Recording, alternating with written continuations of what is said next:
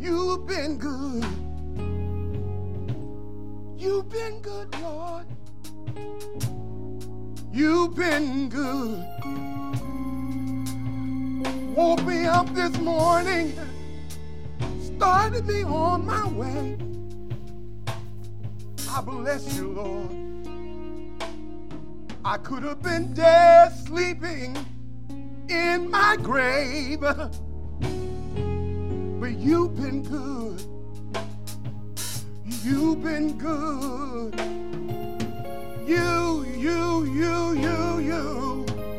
You've been good. And we bless you today, God. We bless you, and we worship you. We worship you in this place today. Praise God. Hallelujah, hallelujah, hallelujah, hallelujah, hallelujah. Amen, amen, amen. Amen, amen. Praise God. Praise God, New Direction Bible family and our friends, our partners in the ministry. We are in the house. Praise God. We're in the house this morning, and we're so grateful for our musicians and who still know how to play. Thank you, Jesus. Thank you for our praise and worship leader. Thank you, Minister Heyman, and my lovely wife is in the building. Praise God. And our members of our multimedia. And as we've said, with an abundance of caution, we are gradually working our way back into the building, and do ask you to follow the emails that you've been receiving for the COVID-19 updates.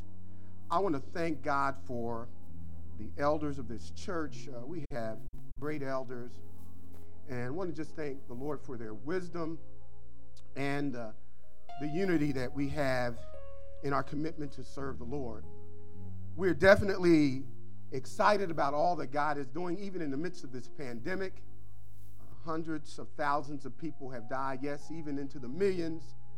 And so we're not out of the woods yet.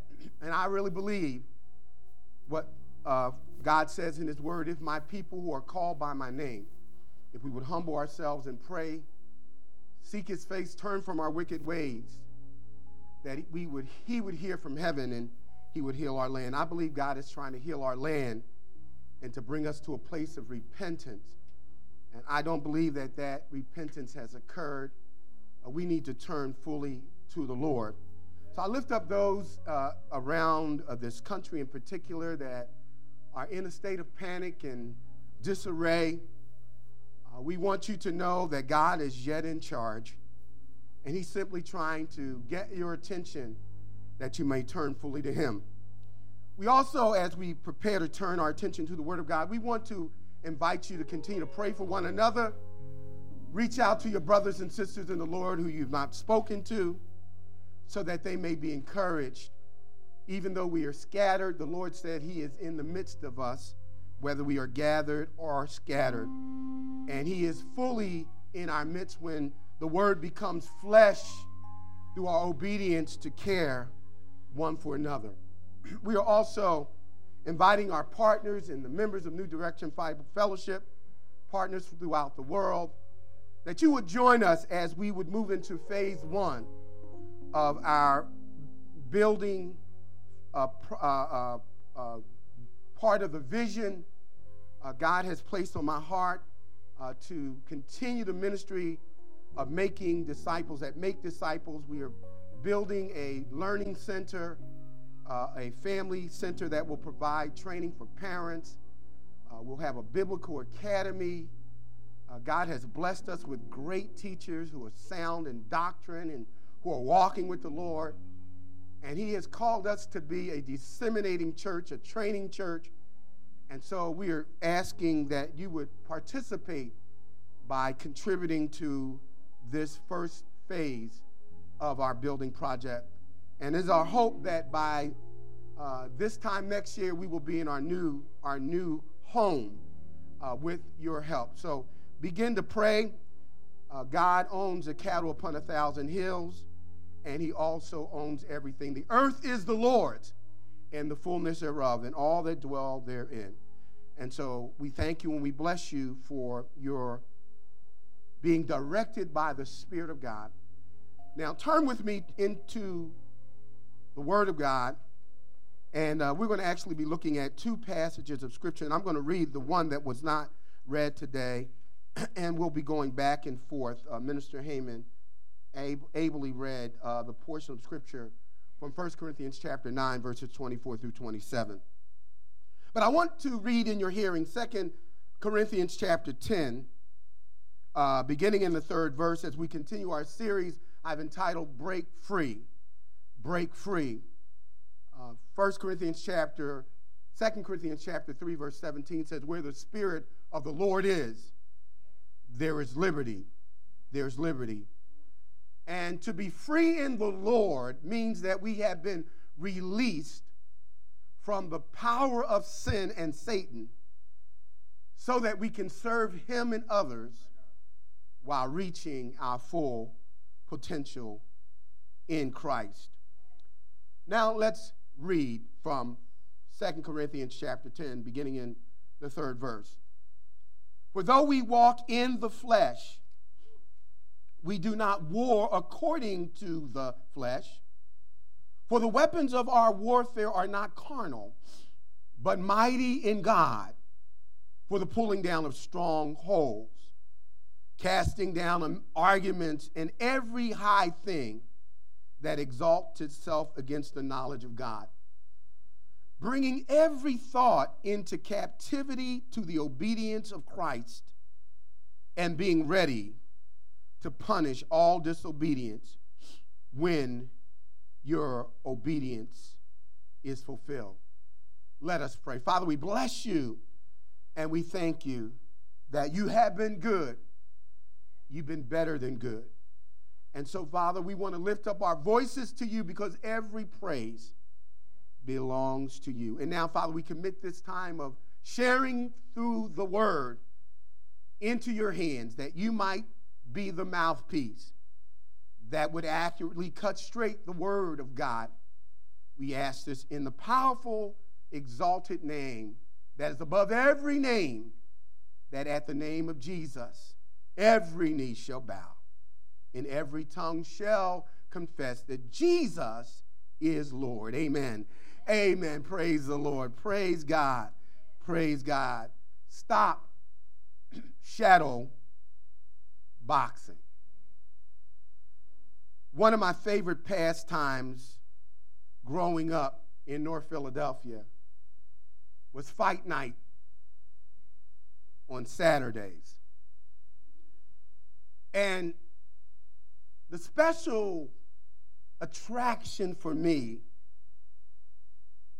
included when the boxer was coming out of his dressing room, and as he was making his way to the ring, you could hear his special music, and his trainers would be holding his shoulders, and he would be kind of jogging into the ring, and after he entered into the ring and his handlers would step away, the announcer would begin to announce the victories and the defeats that the boxer had experienced in his career, and the crowd is getting revved up and everybody's getting excited, and then he would announce the boxer's name.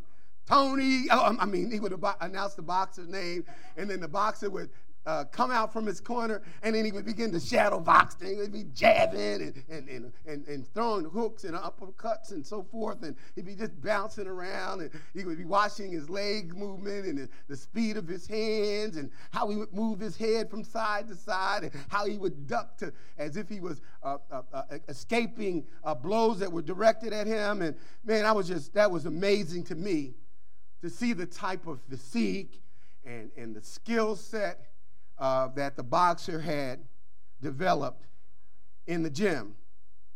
Now, there are two basic reasons for what the boxer was doing. What we call that action before the actual fight is called shadow boxing. That's not the fight. that's the preliminary. And two reasons why shadow boxing is a part of the routine of the fighter once he enters into the ring. One, I believe, is intimidation. As his opponent is watching how forceful the blows are being thrown and the rapidity, the speed of his hands, and how he can duck and dodge, there would be the possibility, as you're looking at Mike Tyson in that corner, shadow boxing, that maybe you would be less confident to give the fight your best effort. And the second reason is preparation. Shadow boxing allowed the boxer to warm up, to loosen up, to break a sweat. But as I've already said, loosening up and intimidating folk is not the fight. You can't win the bout shadow boxing. You got to get into the ring when the bell rings and actually throw some blows. Somebody say amen. That's why the Apostle Paul had in mind, I believe, in 1 Corinthians chapter 9, verse 26, when he says, "So I run straight to the goal with purpose in every step. I fight to win. I'm not just shadow boxing or playing around." Let me. That was from the Living Letters Bible. Here's how it is translated in the NIV. It says, "Therefore I do not run like someone running aimlessly without purpose. I do not fight like boxers beating the air. I don't lose all of my energy and give all my best effort in the corner, shadow boxing." Somebody say amen. Now, for those of you who don't know what shadow boxing is, let me just give some clarification. It's boxing against an imaginary opponent. It is a way that the boxer trains without getting hit. And what the Apostle Paul shares about imaginary opponents, that he doesn't waste his time fighting. He's making reference to what goes on between his ears. And we're going to see exactly what he means by shadow boxing or making the reference to actual fighting. Is that what he alludes to is that too often Christians never actually get in the ring. We're so worn out from shadow boxing. We're so beat down from our tormented thinking that by the time a real battle is ready to be commenced, we have no effort nor interest in engaging in real spiritual warfare. Stop shadow boxing. Break free. Break free from fighting imaginary opponents, the ones that we can knock out every time, or the ones that we can go the distance with, only to be fighting the same opponent the next day. Stop shadow boxing. For whom the Son sets free, he's free indeed. Now, what did the Apostle Paul mean? And I'm only going to share two thoughts. First of all, what the Apostle Paul meant by shadow boxing.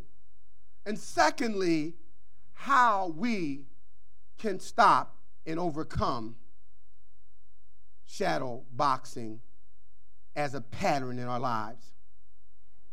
First of all, let me share what the Apostle Paul did not mean.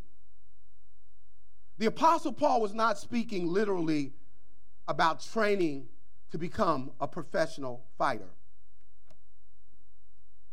The Apostle Paul was a theologian, not a pugilist. When Paul declared from his death row cell as the time of his departure from earth to heaven drew near, when he said, I have fought the good fight, he wasn't talking about a rumble in the jungle where he floated like a butterfly and stung like a bee. The Apostle Paul wasn't talking about a physical altercation where you get to use your knuckles and you get to see who the best man is with their fists. Paul understood, like we must understand, when it comes to fighting as a believer, that our fight is not against flesh and blood, but it's against principalities and powers and spiritual wickedness in high places and spiritual forces and in heavenly places. And so our warfare is not against that which is physical, but we are fighting against an invisible foe. The Apostle Paul understood that the battle was spiritual. Now, the Apostle Peter didn't get the memo.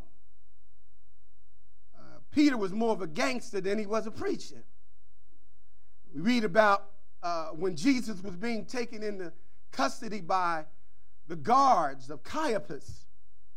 And the first thing that Peter decided to do in Matthew 26, verse 51, the Bible said, I thought it was a knife. No, the scripture said he took out a sword. Now, can you imagine, for 3.5 years, he was being discipled by Jesus, but he never stopped packing. And when Peter said, when Jesus said, all of you would forsake me, and he said, no, I won't, they may, he really meant it. But in his mind, he thought that meant that he would stand up for Jesus by hurting somebody. So he pulls out a sword. And before the guards can even apprehend Jesus, he done sliced a brother's ear off. And Jesus said, put your sword away. They that live by the sword will perish by the sword. Those who don't understand that this ain't about shadow boxing. This ain't about temporal victories. This ain't about having something to talk about with your friends. They that live by the sword shall perish. And Jesus picked up the man's ear and he put it back in place. Peter didn't get the memo. Some of us haven't got the memo. That's why we can comfortably pull out 4-letter words and take off our earrings and put Vaseline on and tie up our weave. We ain't getting that messed up because we ain't that saved. The Apostle Paul helps us by reiterating in 2 Corinthians chapter 10, verses 3 and 4. He says, for though we are in the world, we do not fight or wage war as does the world. The weapons of our fight are not carnal, not worldly, not fleshly, but they are mighty to the pulling down of strongholds, to the demolishing of strongholds. A stronghold the apostle was talking about are those destructive thoughts that become habits in our life, patterns in our life that torment us. He said the weapons of our warfare allow us to break down, to demolish, to devastate, to annihilate every thought that would prevent us from living the victorious Christian life. Now, we know what Paul didn't mean, that this battle was physical. When we try to engage the enemy by what we can see and what we hear through our senses, we're shadow boxing. But when we understand what it really means to fight, as Paul explains, he said, I am not just shadow boxing. What he's doing is using a metaphor of physical boxing to illustrate how Christians should think as it relates to physical fighting, spiritual fighting, I should say. Just as a boxer does not waste his time and energy swinging at the air and fighting an invisible foe or an imaginary foe that doesn't really exist. The Apostle Paul says Christians should not waste their time battling with thoughts that don't come from the Lord, exhausting ourselves with patterns of negative thinking that bring us captive and steal the joy of the Lord and robs us from experiencing the abundant life. Now, there are at least two major areas where we shadow box the most. And the first area is emotional shadow boxing. Living by our feelings rather than with them. Jeremiah chapter 17 verse 9 says, but the heart, the seat, the central headquarters of our emotions is deceitful above all things and desperately wicked. Who can understand the unpredictability, the tumultuousness of our emotions? Our emotions will keep us on a roller coaster. And so he says, you can't trust your feelings. I know I'm not denying that the feelings are real, but what I'm saying is that our real feelings can't be trusted when they're not based on the facts of the Word of God. You can't trust your feelings when they are directing your life as the compass for where you're walking, rather than allowing, as Paul says, we walk by faith, not by sight. And one of the ways that we trust our feelings more than we walk by faith is being fearful of man, the fear of man. Here's what the fear of man looks like. We want to be accepted by people, and we would rather obey and be liked by man we would rather disobey God than to be rejected by man. Proverbs chapter 29, verse 25, it says, the fear of man brings a snare, but whoever trusts in the Lord shall be kept safe. When we find ourselves allowing people to be bigger than God, we will find ourselves snared by the trap of man's approval. And there is no security in man's words. Bible says, fear not him who is able to kill your body, but rather fear him who is able to destroy both your body and soul and to send you to a place called hell. Our safety is in the Lord. My hope is built on nothing less than Jesus' blood and his righteousness. But when I take my eyes off of him and I allow man to be in the seat that God alone should occupy, I find myself entrapped, entangled in the web of bondage that leads me to disobey the God who died for me, who was buried for me and rose. Aaron, the brother of Moses, feared people more than he feared God. When you get a chance in Exodus chapter 32, verses 23 through 24, Moses has been in the mountain receiving the commandments from God, and down in the valley, the people say, what has happened to this old joker named Moses? He probably died. I know he didn't take any McDonald's or Burger King up there. So he's been up there for 40 days and 40 nights without food or water. The boy is dead. He done kicked the coop. And so they go to Aaron and they say, make us an idol so that we can have a God to follow and we can have this God and say that he has led us out of Egypt. fearing people more than God, Aaron instructs the people to take off their earrings and the gold that God allowed them to leave Egypt with. Ain't it amazing how we will give the devil our best?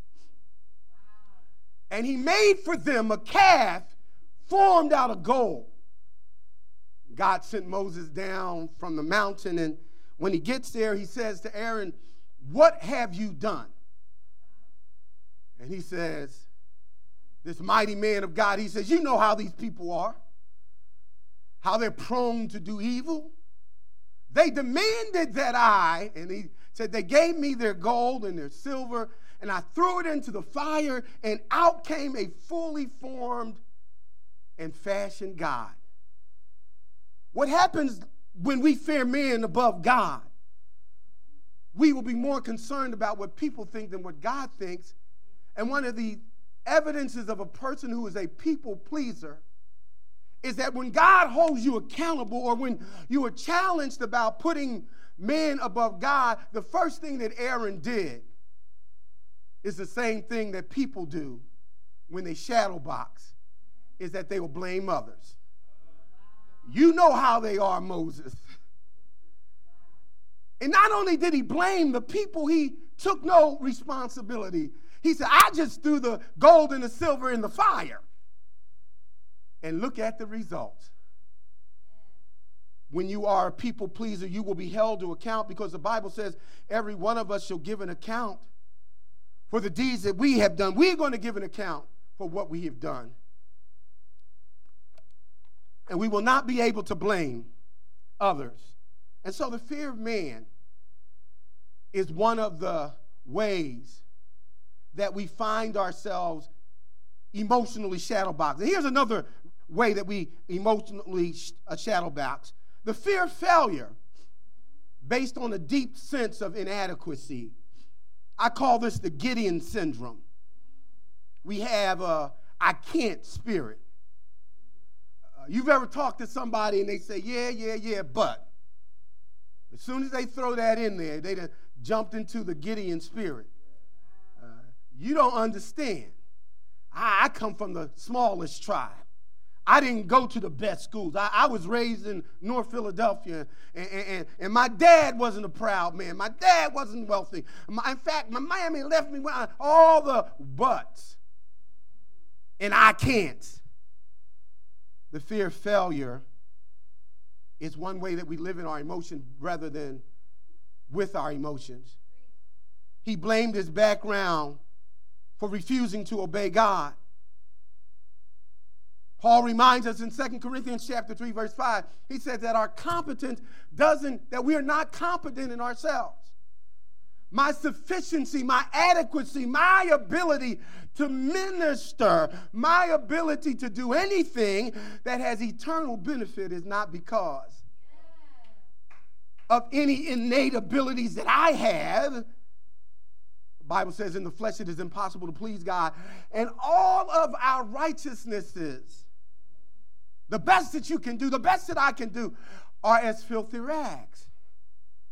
And so we find that the competency to do the work is not on our ability to succeed or to fail, but our ability comes from God.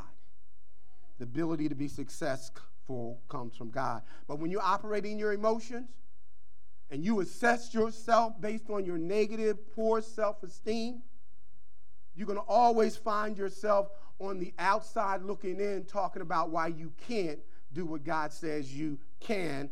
And not only you can, but you must, because when God tells us to do something, it's not a multiple choice. It's not an option. It's not a time for a conference call. No, God is giving us a directive, an imperative, a command. And we must be obedient. We must be obedient to him. And so, fear of failing. Here's another area of emotional domination and where our feelings have become a stronghold. The fear of the unknown. This is the what-if spirit. Maybe God will and maybe he won't. This is a spirit of doubt that is motivated by fear and it ties the very hands of God. The spirit of doubt, the spirit of, there are people who will never give you a definite yes or no. Their strongest yes or no is a maybe. And you know what that is biblically? That's doubt. And doubt strangles the blessings of God from flowing freely in your life. James puts it this way, he says, a double-minded man is unstable in all of his ways. Don't you believe for 1 minute that if you lack faith that you're going to receive anything from God. If you have a maybe spirit, if you have a doubting spirit, don't expect God to move your mountain. Hebrews 11:6 says, but it is impossible to please God, for he that comes to God must believe that he is a rewarder of them, that God is, and that he is a rewarder of them who diligently seek him. Faith is the substance of things hoped for and the evidence of things not seen. Faith sees the invisible as if it is visible. So fear of the unknown. When you live by your feelings rather than by faith, you're shadow boxing. Somebody say, amen. We see this over and over again. That people who operate in their feelings, you are stunting your growth and your spiritual development. You will never become all that God has intended for you to become. We don't want to be shadow boxing in our feelings. You'll find yourself exhausted. You'll find yourself frustrated and overwhelmed by anxiety and remorse for what you could have and should have done. Stay with me. Amen. Praise the Lord. Here's a second area where we shadow box, mental shadow boxing. This involves living a life of tormented negative thinking. These are people who I call unbelieving believers. You're saved, but you don't have no faith. I'm talking about, Jesus said, if you have the faith the size of a mustard seed. I'm talking about there are Christians who don't even have mustard seed faith. There's some Christians who had just enough faith to get saved. And beyond that, they live their Christian life in their own head, by their own power.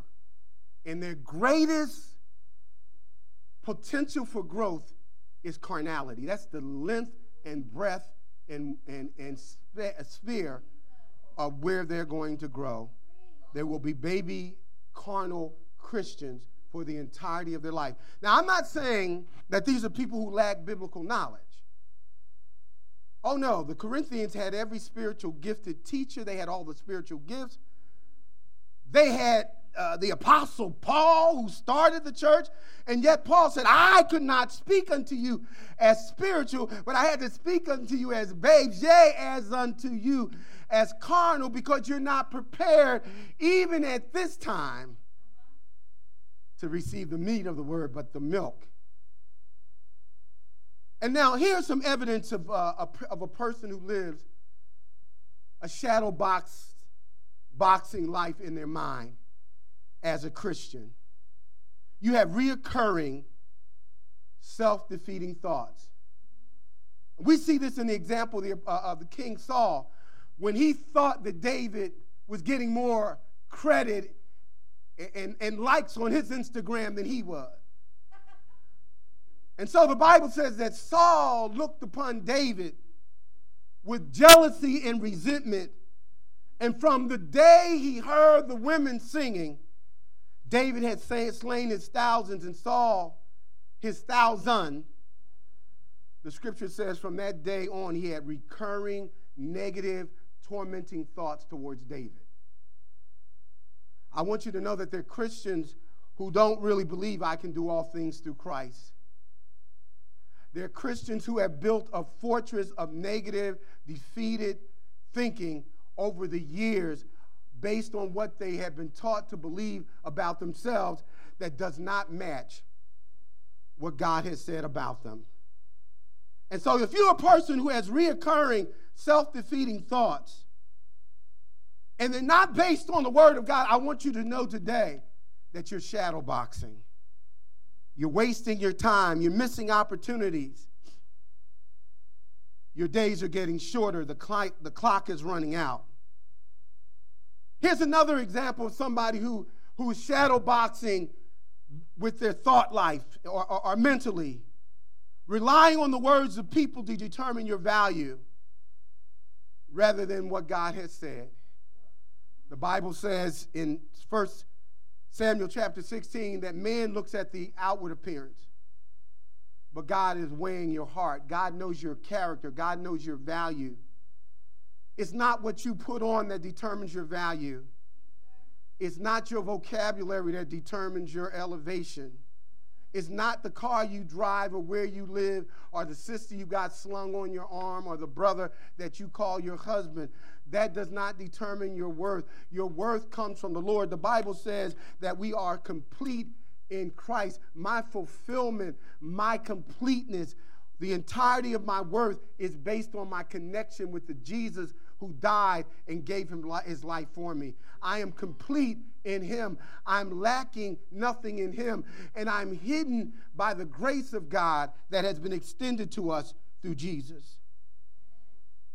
When you rely on the words of folks rather than the words of God, you'll find yourself paralyzed and unable to enter into the work that God has called you. Here's another area of mental shadow boxing. Restlessness that comes from a spirit of perfectionism. This is a person who is tormented by perfectionistic thoughts, that is, unrealistic expectations of themselves and others. This kind of person is quick to judge and to criticize others, to find fault, and to find reason why what others are doing is not up to standard. And often the reason that they're operating out of that spirit is because someone told them that they had to earn love. Someone said you had to earn acceptance. Someone said you have to be better than good, be unconditionally loved. And that's really not conditional love. When the condition is perfection, none of us are perfect. How many of you know that? A person who wrestles with a spirit of perfectionism in their thought life cannot relax. And they make everybody around them uptight and will make you feel guilty and shame because you know how to chill and they don't. They're uptight. They laugh and feel guilty. I remember there was a time in my early life at seminary, I felt like if I wasn't reading a book and writing a paper, that somehow I was wasting time. Taking care of my children or being attentive as a husband wasn't as important as earning a grade or looking studious. So I had to walk a certain way. I had to have more books in my library. I had to be reading 10 books at one time. And I had a spirit of perfectionism. I literally almost had a nervous breakdown trying not to sin in my thought life. Almost drove me crazy. Trying not to look at things I shouldn't have been looking at and think about things. The more I tried not to think about the elephant in the room, the more I thought about the elephant in the room. The more I was like Paul. Paul said, I know to do good, but the wretched man I am, when I try to do good, I do wrong. And when I want to do right, I still do wrong. Oh, wretched man am I. Who shall deliver me from this body of sin? And so there are people who are restless, who don't sleep well at night, who are Christians, who are thinking about what they didn't do, that one piece of grass they didn't pick up, that one phone call they didn't make, that one verse they misquoted. Spirit of perfectionism. Here's another example of mental shadow boxing that has become a stronghold. Somebody pray for the pastor. Amen. rehearsing past failures and hurts that may be real or imagined. Now, what's deep about the things that have happened to us, even when it's real that something happened, because we hold on to it with a spirit of bitterness and unforgiveness, we add to the story, and so the hurt is no longer simply based on what actually happened to us. We add some things to it. And so we give ourselves reason to be victims, and we suffer from imaginary wounds that were never inflicted. So as we move on, we talked about what it means to shadow box spiritually. So let me share with you from the Word of God how we can stop boxing, how we can stop shadow boxing so that we can break free. Here's the first thing that needs to happen. You need to write this down. You need personal admission. Personal admission is needed.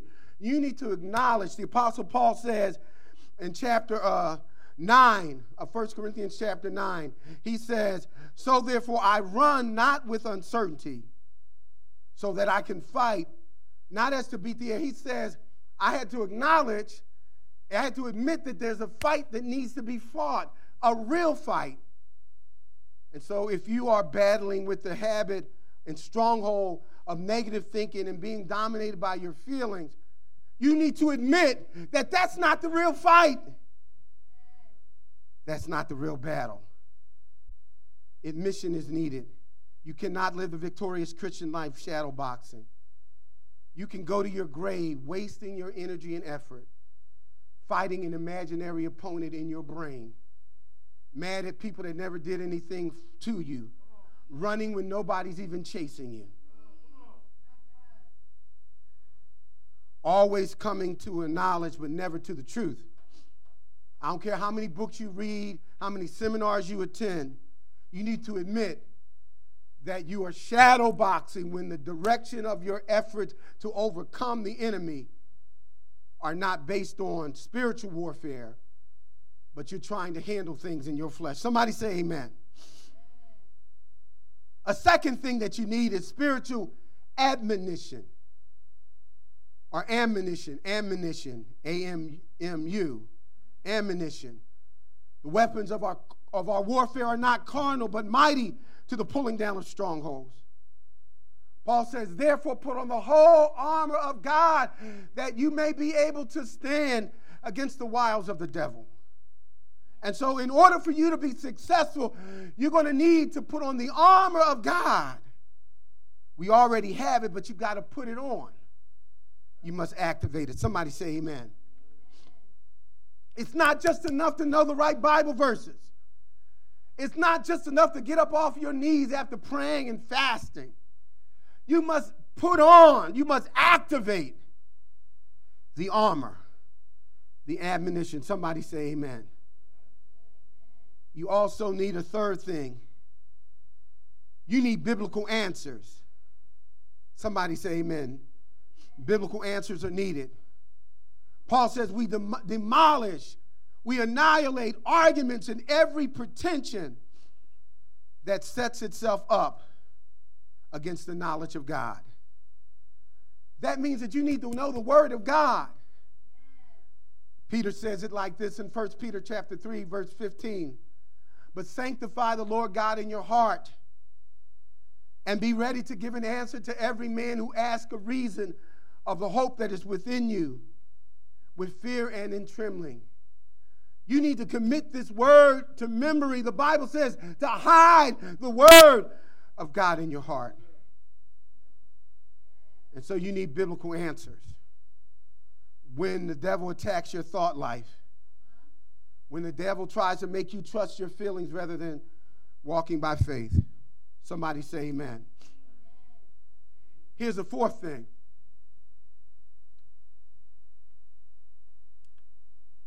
Practical application is needed. He said we take captive every thought to make it obedient to Christ. You can know the word. You can have the armor of God in place. But if you don't actively obey the word of God when you are being tempted to surrender to your feelings, you are the person who simply has heard the word, but you're guilty of not applying it. Paul says we take captive. You make a decision to apply the word. Anybody can talk about how good God is when you're not facing the fiery furnace. Anybody can praise the Lord at church. But how do you handle being attacked at work?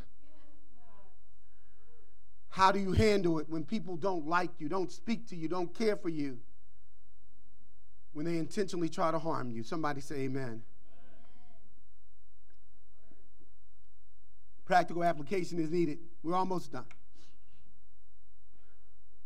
Sometimes you need professional assistance. Here's what the Apostle Paul says in 2 Corinthians chapter 10, verse 6.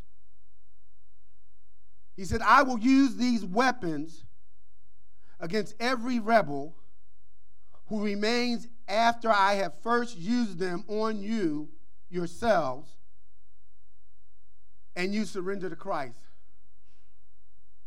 Paul says, when a person continues to rebel and find themselves dominated by tormenting thoughts and strongholds as a Christian in their life, he said, I am going to intervene to help you to overcome your captivity.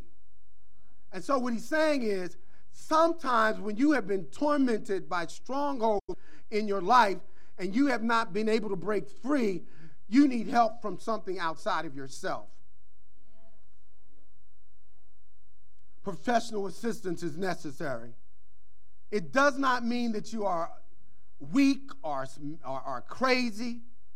Sometimes when you've been battling the same struggle all of your life for 10 and 20 years and you find yourself still defeated, that means that you need the multitude of a counselor. You need more than one voice that can help you walk through so that you finally break through the bondage of shadow boxing, fighting against an imaginary enemy, against something that really isn't the obstacle that God would have us to battle against. Are you still with me?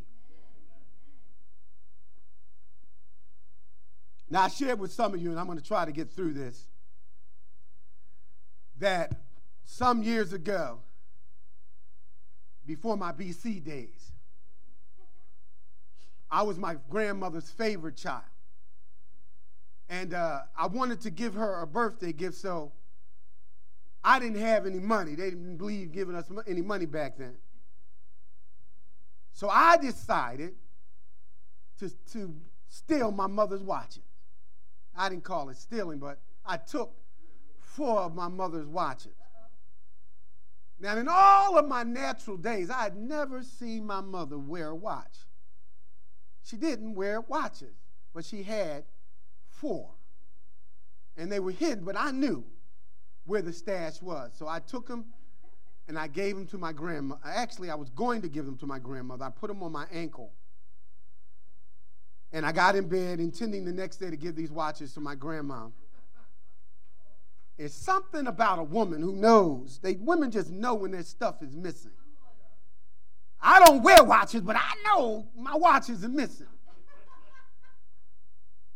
I don't know how many times I've tried to throw things away that my wife wasn't using. Oh, Lord. Somehow, some way. And so my mother comes home and she gets this feeling that something's missing. And she discovers that her watches are gone. And she decided to shadow box. That is, she picked on an imaginary opponent. She declared and decreed that it was my cousin Cephas, who had stole the watches. And so I watched for over an hour and a half.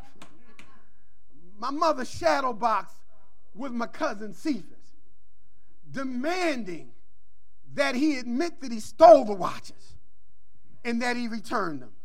Oh, God, did she beat him. Oh, I felt bad for my cousin. I couldn't believe it. She didn't miss a spot. She got every toe. And she got the ears and the back of the head, and she chased him down, threw him down, and I was just feeling bad. It went on so long that she broke a sweat, and I'm just lying in bed and feeling bad for my cousin. When somebody rang the doorbell, and my mother told me to answer the door, so I jump up out the bed, forgetting about the watches on my ankle. And even though it was dark in the room, I want you to know women have the vision of a cat. She was able to see those 4 watches on my ankle, and she immediately leaped on me, hands and feet. But it was as if she slid down. She was so exhausted from having fought my cousin, beat him up shadowboxing, that the real guilty party had gotten away without even being punished. I want you to know, when you shadowbox, when your focus is on an imaginary opponent called emotionalism, or strongholds called mental torment, you can become like Cain, filled with anger, and you shadow box in such a way that your anger causes you to kill an innocent brother named Abel. I want you to know, when you're shadow boxing, you can become like Saul, so full with jealousy that you have 85 priests murdered and their families killed. You can become like Samson, shadow boxing with a stronghold of lust, and spending your entire life chasing skirts and ending up blind and losing your life prematurely. When you're shadow boxing, you can become like the servant who had 1 talent, and because he was afraid of being rejected, he buried his talent. Shadow boxing. You can become like the woman of Samaria. She married 5 times and divorced 5 times, looking for love in all the right places or all the wrong places. I want you to know, when your attention is on emotionalism and mental torment, you find yourself shadowboxing and captured by strongholds that rob you of your freedom. Stop shadowboxing. In Jesus' name, amen. Amen. Let's pray. Father God, in the name of Jesus, we thank you and we bless you. I'm going to